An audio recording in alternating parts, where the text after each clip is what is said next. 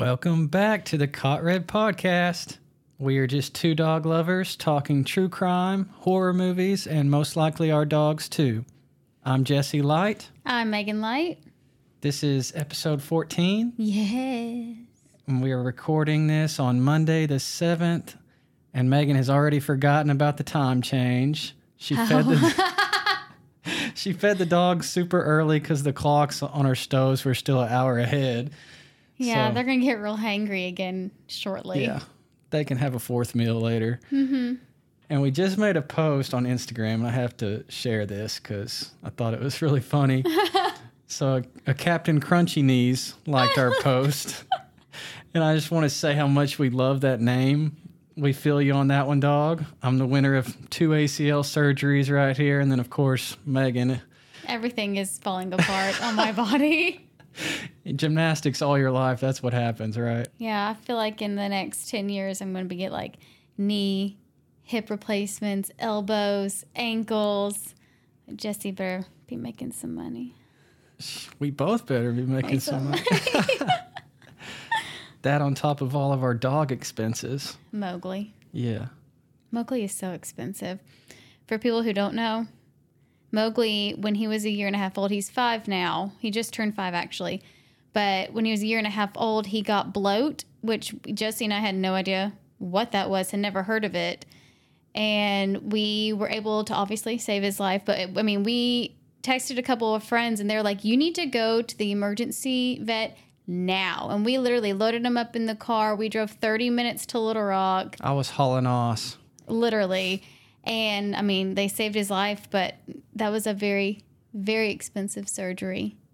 And I always bug him about it, too. I said, You're going to have to earn your keep around here, you know. Well, he's retired And he now. just lays around. Yeah. And then, of course, we got his teeth cleaned, and that was expensive. And now he's got antibiotics, and those were expensive. But he's a trooper. I love him. He's the sweetest thing ever. He farts every time he gets out of bed. That's the only thing. He really does.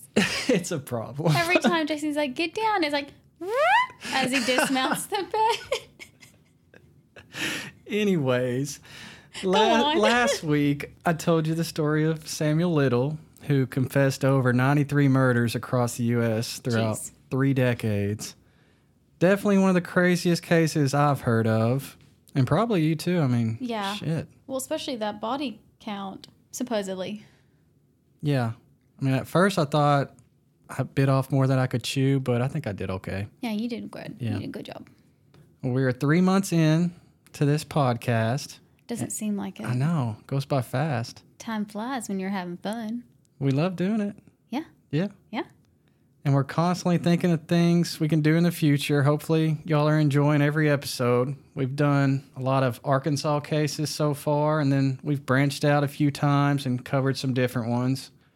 Well, we've done cold cases. We've done a serial killer now. We've done mass murderer, murder mysteries, all the good stuff. All the good stuff, Yeah. yes. We'll have to do some conspiracies soon. I can't wait. As long as no one tries to take us out after the fact. Right. But Meaghan has a good one for us today, but let's talk some shows, movies we've watched last week.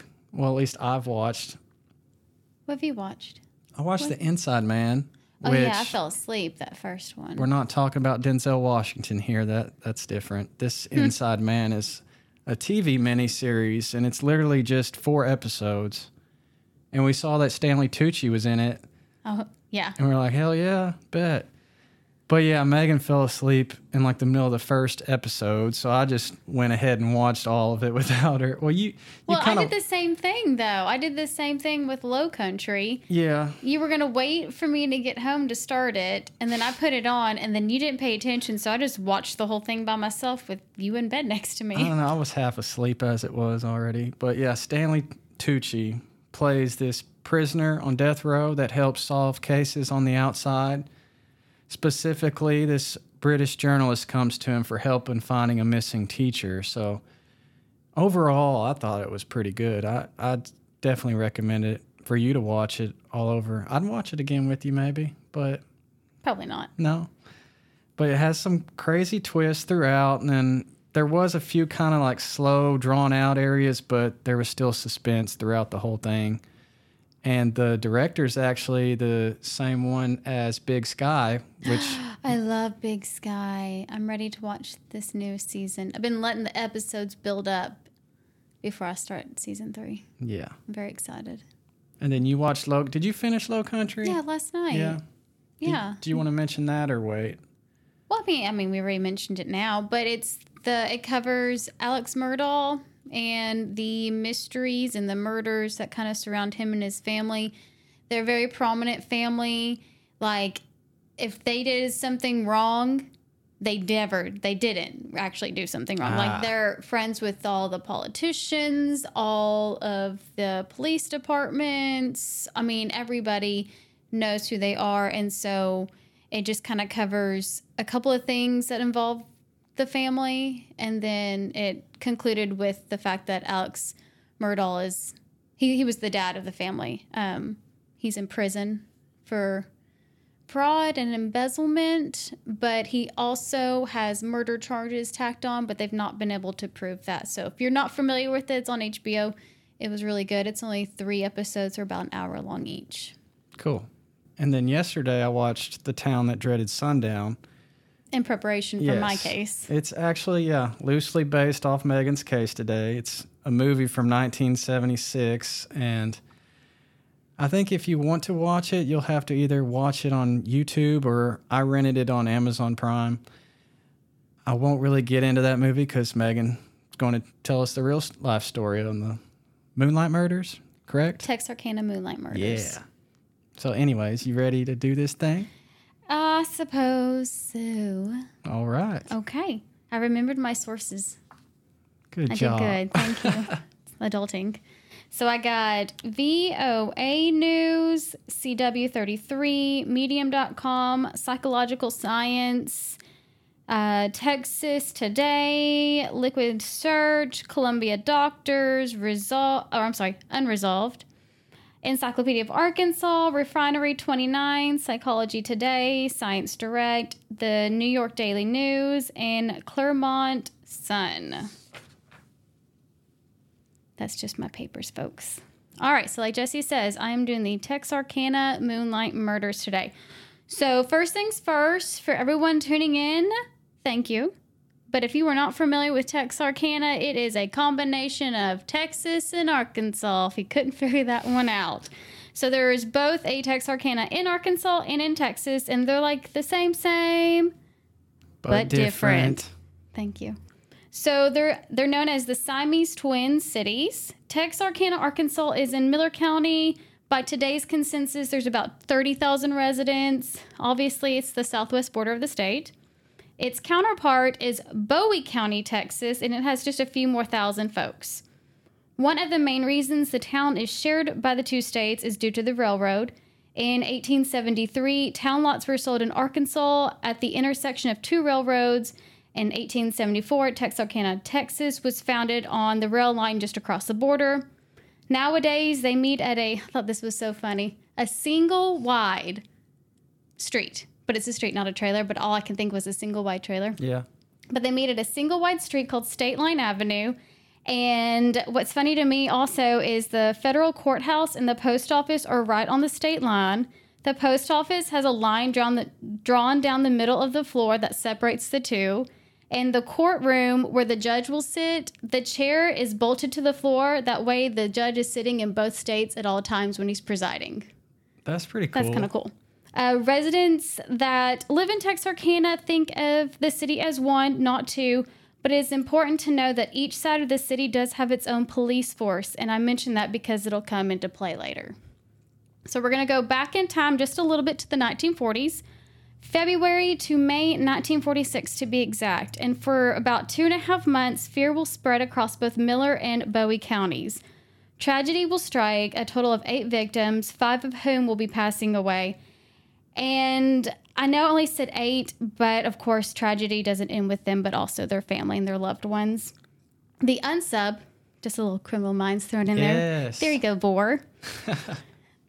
The unsub, or the unidentified assailant, was never caught. Police thought they had a good suspect, but he was never convicted of the crimes. This unknown man will become known as the Texarkana Phantom Killer. He wore a white mask or a sack that had holes cut out for his eyes. He hunted at night and targeted his unsuspecting victims while they hooked up at lovers' lanes type of spots. A lover's lane is a secluded area where people go to kiss or make out or do the dirty, most often in a car. Is it kind of like the Zodiac Killer, what he did? Yes, exactly. Yeah. Yes. These types of attacks by the Phantom Killer were said to be the basis of an urban legend. It is the legend of the Hook Man or the legend of the Hook. As you can guess, this man has a hook for a hand. In several versions, he's said to be faceless, wearing a raincoat and a hat. So what does that remind you of? I Know What You Did Last Summer? Yes, exactly. Boom. There you go. The mask in the movie, it looked like the ones off Django Unchained. I know you haven't seen that movie, but... I've seen the pictures of it. I can't see shit in this thing. Those, yeah. Yes, I've seen the Jonah picture. Hill, maybe? I can't remember. The basic premise is that a young couple is canooding in a car, hears an alert come across the radio about a crazed man that has either escaped from a prison or a mental institution, and he's installed a hook instead of his hand. Then the legend goes on to vary, like one instance after the couple leaves and then arrive at like one of their homes. There's a hook hanging on the doorknob that's like an omen or a warning. Or, for instance, another variation is the car breaks down soon after leaving. The man goes for help, leaves the woman in the car. He comes back and she's been killed. Another variation of the hook man is the man goes off to like pee in the woods. And well, I think you get the point. Yeah. So. Doesn't end well for him. No, never does. The victims of the Texarkana Phantom Killer are killed differently than those in the legend. I'm not by any means saying that being shot is any better because no one deserves to die, but thankfully the victims aren't being slaughtered by a hook. These infamous killings that rocked the quiet town of Texarkana started on February 22nd, 1946 on the Texas side in Bowie County. The Phantom Killer's first two victims are 24-year-old Jimmy Hollis and 19-year-old Mary Jean Larry.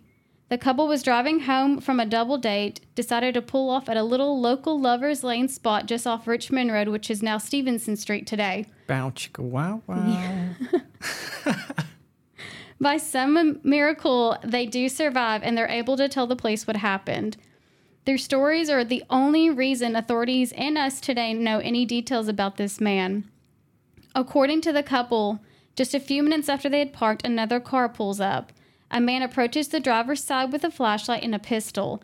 His face is covered by a hood or sack. He instructs Hollis and Larry to exit the vehicle. He tells Hollis that he doesn't want to kill them, but once Hollis steps outside of the car, this masked man tells him to remove his pants and then strikes him twice in the head. Hollis falls to the ground.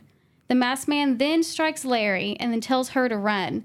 He stomps on Hollis a few times before he takes off after Larry. He catches up to her, strikes her again, and this is so disgusting, but he uses the barrel of the gun to sexually assault her. At this point, Larry tells him just go ahead and kill her, but to her surprise, the masked man, he flees the scene because another set of headlights appeared in the darkness. And thank God, because who only knows what would have happened next to the two. Yeah, don't get out of the car, though. I don't care if he's pointing a gun at you or not. What, crank it in reverse and Hell get yeah, down there? Get the hell out of there. After calls came in about this incident, Sheriff W.H. Bill Presley and other officers raced to the scene, but any trace of the man and Hollis's pants were gone. He kept the pants? Yeah. Okay. Larry and Hollis both recover physically from the attack, but they'll never forget that experience. Larry swore she heard the gun go off during the attack on Hollis, but it was actually the sound of his skull cracking following the second blow. Shit. Larry moves out of state because she couldn't stand the thought of ever being so close to the scene of the crime. When making their statements to the police, Larry said the man was a light-skinned black man, and Hollis said he was a white man in his 30s. There's a reason why eyewitness testimony being the best evidence is a myth, and this is one reason here. The discrepancies in their descriptions. Memory is malleable. Witnesses are biased, noticing and exaggerating some experiences but overlooking others. It is subjective to the unconscious memory distortions, and because their recollections differed, the police at one point thought Hollis and Larry knew their attacker and were covering for him.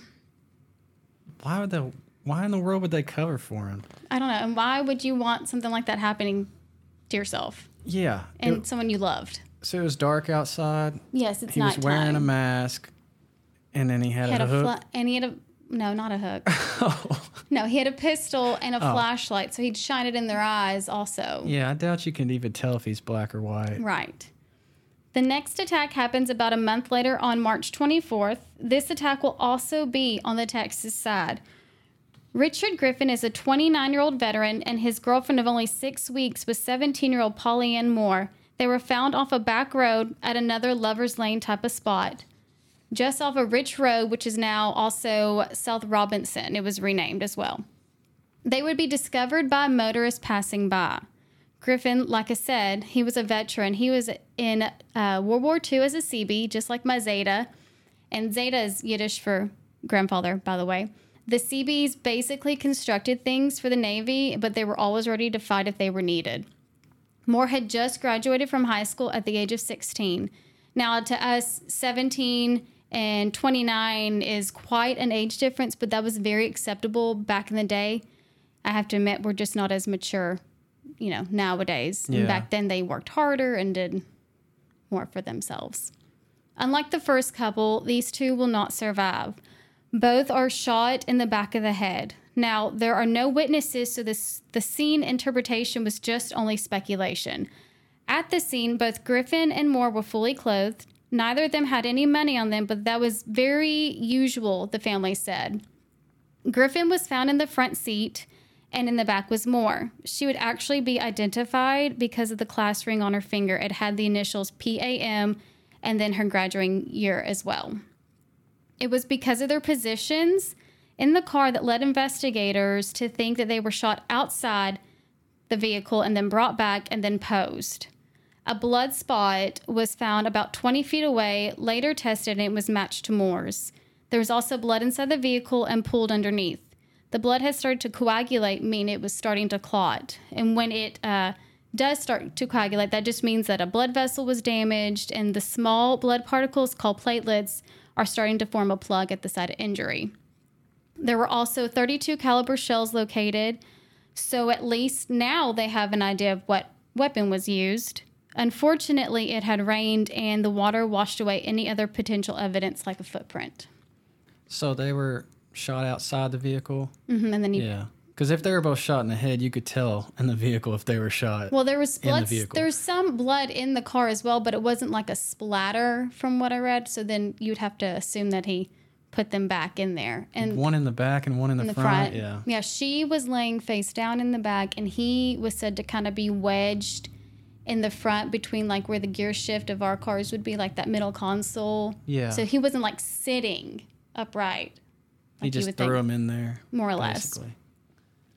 The next month, on April 14th, in Spring Lake Park, which again is on the Texas side, there'll be another couple discovered. A family comes across the body of 17-year-old Paul Martin, and this so far was the most brutal.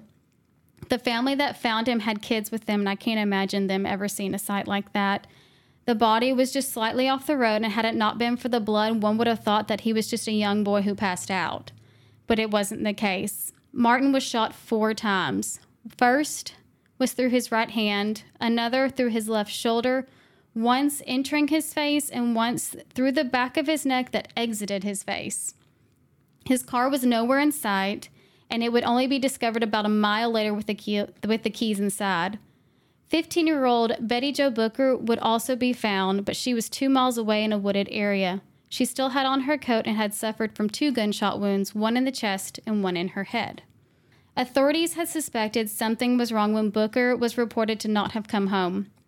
Martin and Booker were either high school sweethearts or just very good friends. They had known each other since kindergarten, and the day prior to the murders, the little mushmouth. Morty. Martin had driven in from Kilgore, Texas, where his family had recently moved. Kilgore and Texarkana are about 2 hours apart. He come to town to visit and stay with some friends. Martin had also made plans to see Booker. He picked her up from a band performance at a local VFW. She played the saxophone and was an incredibly talented musician. Her saxophone would not be found too far from her body, and it was still in its case. To me, this one seems like it's the strangest because their car wasn't near them. Martin's shooting was excessive. Booker was clothed with her saxophone, so it seems odd to me they would walk all that way away from the car, and that she would be so concerned that she would bring her instrument with her. I think the car was taken and then placed in that location, the mile away or so. And I mean, it's just my opinion, but it would just seem like they would have parked closer to the location where their bodies were found when they were approached. Like, it seems kind of strange. Like, what did he intend to do? Like, did he need the car? If so, like, why would he just toss everything out and go, but then he leaves the car? I don't know. I just thought that was, like, really weird that the car was a mile away. She's got, like, one of the most important things with her, so if someone was trying to steal the car and forcing you out, you're not going to grab your giant saxophone case. Right. And then his shooting was just over the top. In the movie, he used the saxophone like he used the gun in Sexual Act. Oh, really? Yeah, so... Well, I never read anything about them, like, testing it or anything like that because it was in its case. Oh. Oh. Yeah. I was watching. I was like, oh, that's disturbing. Okay. Okay. Turn that off. Okay. Yeah. Lastly, just weeks later on May 3rd, the final incident occurs. This one is very different to the others. First of all, it's a married couple. Second, they were in their own home. And third, it was the only attack to happen in Miller County in Arkansas. Virgil Starks, 37, and his wife Katie, 36, lived in a little farmhouse just outside of town. It was near about 9 p.m. or so, and the couple was calling it a night. Oddly familiar. Katie leaves her husband. He's relaxing in his chair, and she goes off to bed. She hears what sounds like glass breaking, so she gets up and goes to check on Virgil. She finds him standing near the front window, and then suddenly he falls back. She goes to aid him and finds that his face is covered in blood. He had been shot. Almost instantly, she sees she cannot do anything because he's already passed, and she goes to the phone. She's going to try and call the police. She gets 2 cranks on the phone. Old school. Very old. And as she's cranking, she gets hit by 2 bullets, both in the head. Dang. But Katie is a survivor. 1 bullet enters her right cheek and exits out of her head underneath her left ear. The other bullet goes under her lip, breaking her jaw, shattering several teeth, and then lodges underneath her tongue. And she survived? She survives. So she not only survives the shots, but her first thought is to go find the gun that her and Virgil have in the house. She's being blinded by her own blood because it's pouring into her eyes. She hears movement at the back of the house. So she makes a mad dash out the front door and runs to her first neighbor. The closest neighbor to her is 50 yards away, and it's her sister and brother-in-law. They weren't home. So again, she gathers her strength, and she runs another 50 yards to the next neighbor, and thankfully he was home. And the final attack, like I said, was very different in the manner that it was committed, and then, of course, the police discover it's a different pistol, but it was attributed to the same killer.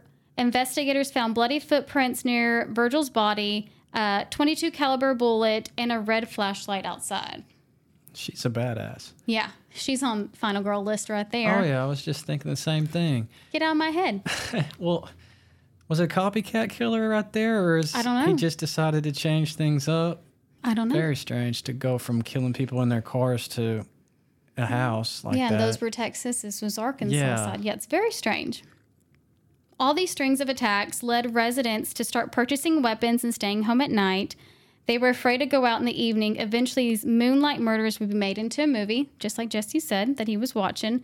In 1976, the film was called The Town That Dreaded Sundown. It's based off the same events, like how it happened and why, but thankfully they changed the names.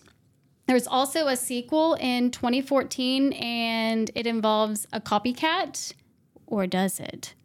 Dun, dun, dun. It would have to, being that, well, I don't know what date the movie was placed in, but I guess if it was 2014, It'd probably be a copycat. Like it would have been dead by then. He would have been dead by then. Maybe. Or very, very old. Very, very old. Back in 1946, they didn't know what to call this occurrence or this masked man. Yes, he was dubbed the Phantom Killer, but what was he? Us today instantly go to the fact that he was a serial killer, right? The term didn't even exist, not until the 1970s. Really? Right. Serial killers were generally called mass murderers by both the criminal system and the media. It was FBI agent Robert Ressler who more or less created the term in the 1970s. And you're like, oh, who is that? I know that name. It was him and John Douglas that get all the recognition when it comes to serial killers. And really, it was the term serial homicide that was being used. The media chooses to use the term serial killer because it sounds scarier and scary sells. I did read that the term serial killer was used back in the 1930s in Germany.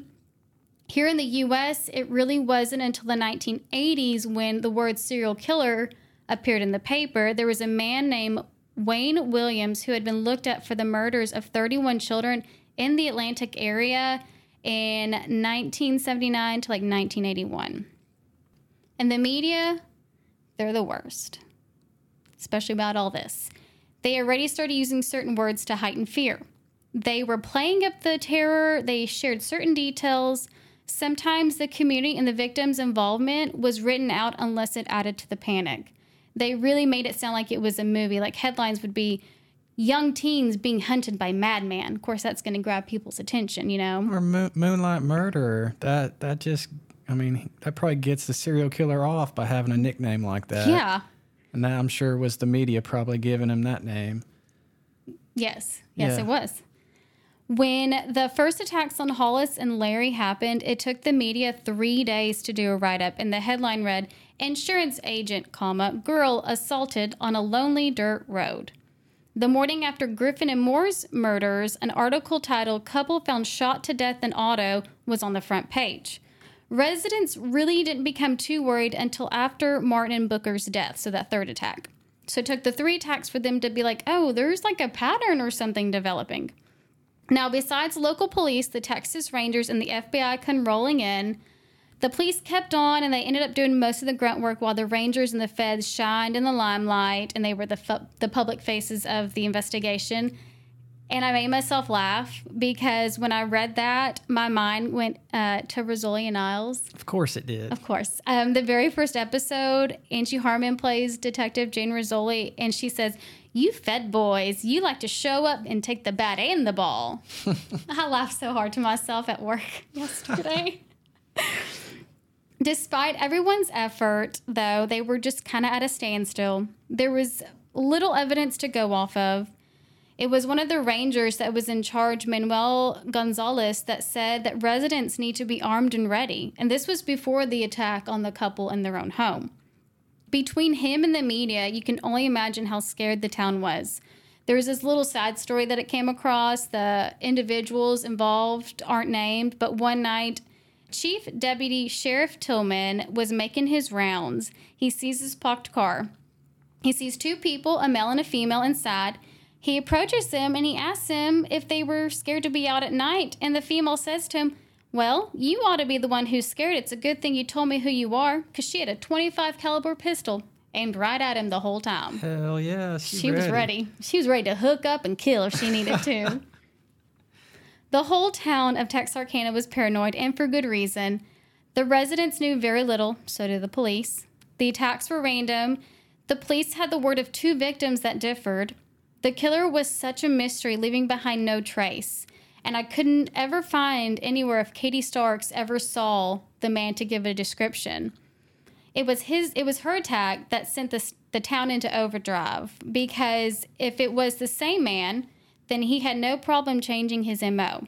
And since nothing bad had happened in the area or around Texarkana, they just all agreed that it was probably the same man, the Phantom Killer. She's the one that got shot in the head twice? Yes, and survived. Yes. Yeah, she probably lost all her memory from that.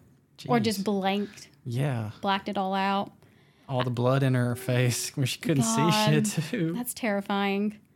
I used Google Maps to see the locations of each attack. The first attack on Stevenson Street was 3.5 miles or so from attack 2 on South Robinson. Then from there, the third attack that was Spring Lake Park was about 6 miles from the second attack.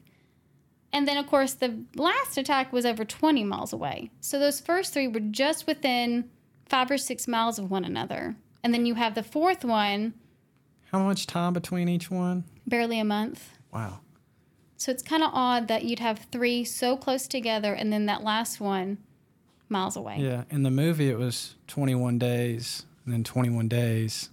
So they thought it was like every 21 like, days. Some sort of pattern. Yeah, so like they all... Well, that could be because of the moon. I mean, it was called Moonlight Murders because it was the evening, but they also speculated full moons or things of that sort or different phases of the moon started this whole thing. In the movie, they had one of the cops dress up as a girl and get in the passenger seat with one of the other cops and just sit out there in a car and wait while another cop was like out in the woods scoping out the scene. That's smart. Yeah. Setting a trap. Yeah. Authorities would arrest nearly 400 suspects. There were a few crazies that came forward claiming to be the Phantom Killer. For example, in 1948, there was a young man. He was a student at the University of Arkansas. He committed suicide, and he confessed in his suicide note to being the Phantom Killer. Of course, no evidence ever supported that. And oddly enough, that student was from a very prominent family in Texarkana, the Tennysons. So he had a connection.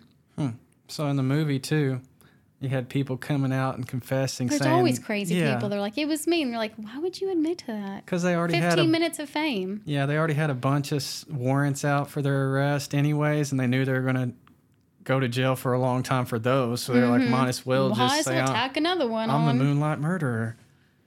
Authorities did have one suspect out of that several hundred that seemed like a pretty good potential fit. Ewell, I think it's how you say it. Ewell, it's Youell. Ewell Swinney. I'm going with it. He was a repeat offender. His record was full of car thefts, counterfeiting, burglary, and assault. Max Tackett was a rookie state trooper and was able to tie Swinney to the Texarkana area because of a recent new car theft. Swinney died in 1994 in jail. He was arrested on theft charges, plus being such a repeat offender, they're like, oh, we'll just keep him. He was never charged for any of the murders. An author named James Presley wrote a book titled The Phantom Killer, Unlocking the Mystery of the Texarkana Story in a Town of Terror. He is the nephew of Sheriff Presley from Bowie County, who was the lead investigator of the murders. Based on his conversations with his uncle, both men believed that Ewell Swinney was the killer. One reason was Swinney's wife said she named her husband as the killer, even though she recanted. She knew too many details about the killings, like it was possible she could have been at some of the crime scenes. Whoa. It's hard to believe that the intensity increased with every attack, and then they just stopped. But he also did go into jail. Yeah, if he was in jail, that could have stopped. Makes sense. Jimmy Hollis and Mary Larry were assaulted and survived. They did end up breaking up, and they went their own ways. Jimmy went on to be married and have 7 children. He had passed away very peacefully at age 54. Mary, sadly, passed away from cancer at 38. Katie Starks recovered and remarried. She passed away in 94. The murders of Richard Griffin, Polly Ann Moore, Paul Martin, Betty Jo Booker, and Virgil Starks remain unsolved. And that, folks, is the Reader Digest version of the Moonlight Murders. Good job. Thank you. That was good. Thank you. Better than the movies. Well, thank you. I didn't make any money off that, though. Well, that wraps up today's episode. We'll have our bonus episode for you Thursday. You can follow us on Instagram at Caught Red Podcast, spelled PAWD. Be sure to subscribe and leave us a review wherever you listen to our podcast. Thanks for listening, as always. Meaghan, you want to close it out for us? Stay local, shop local, murder local.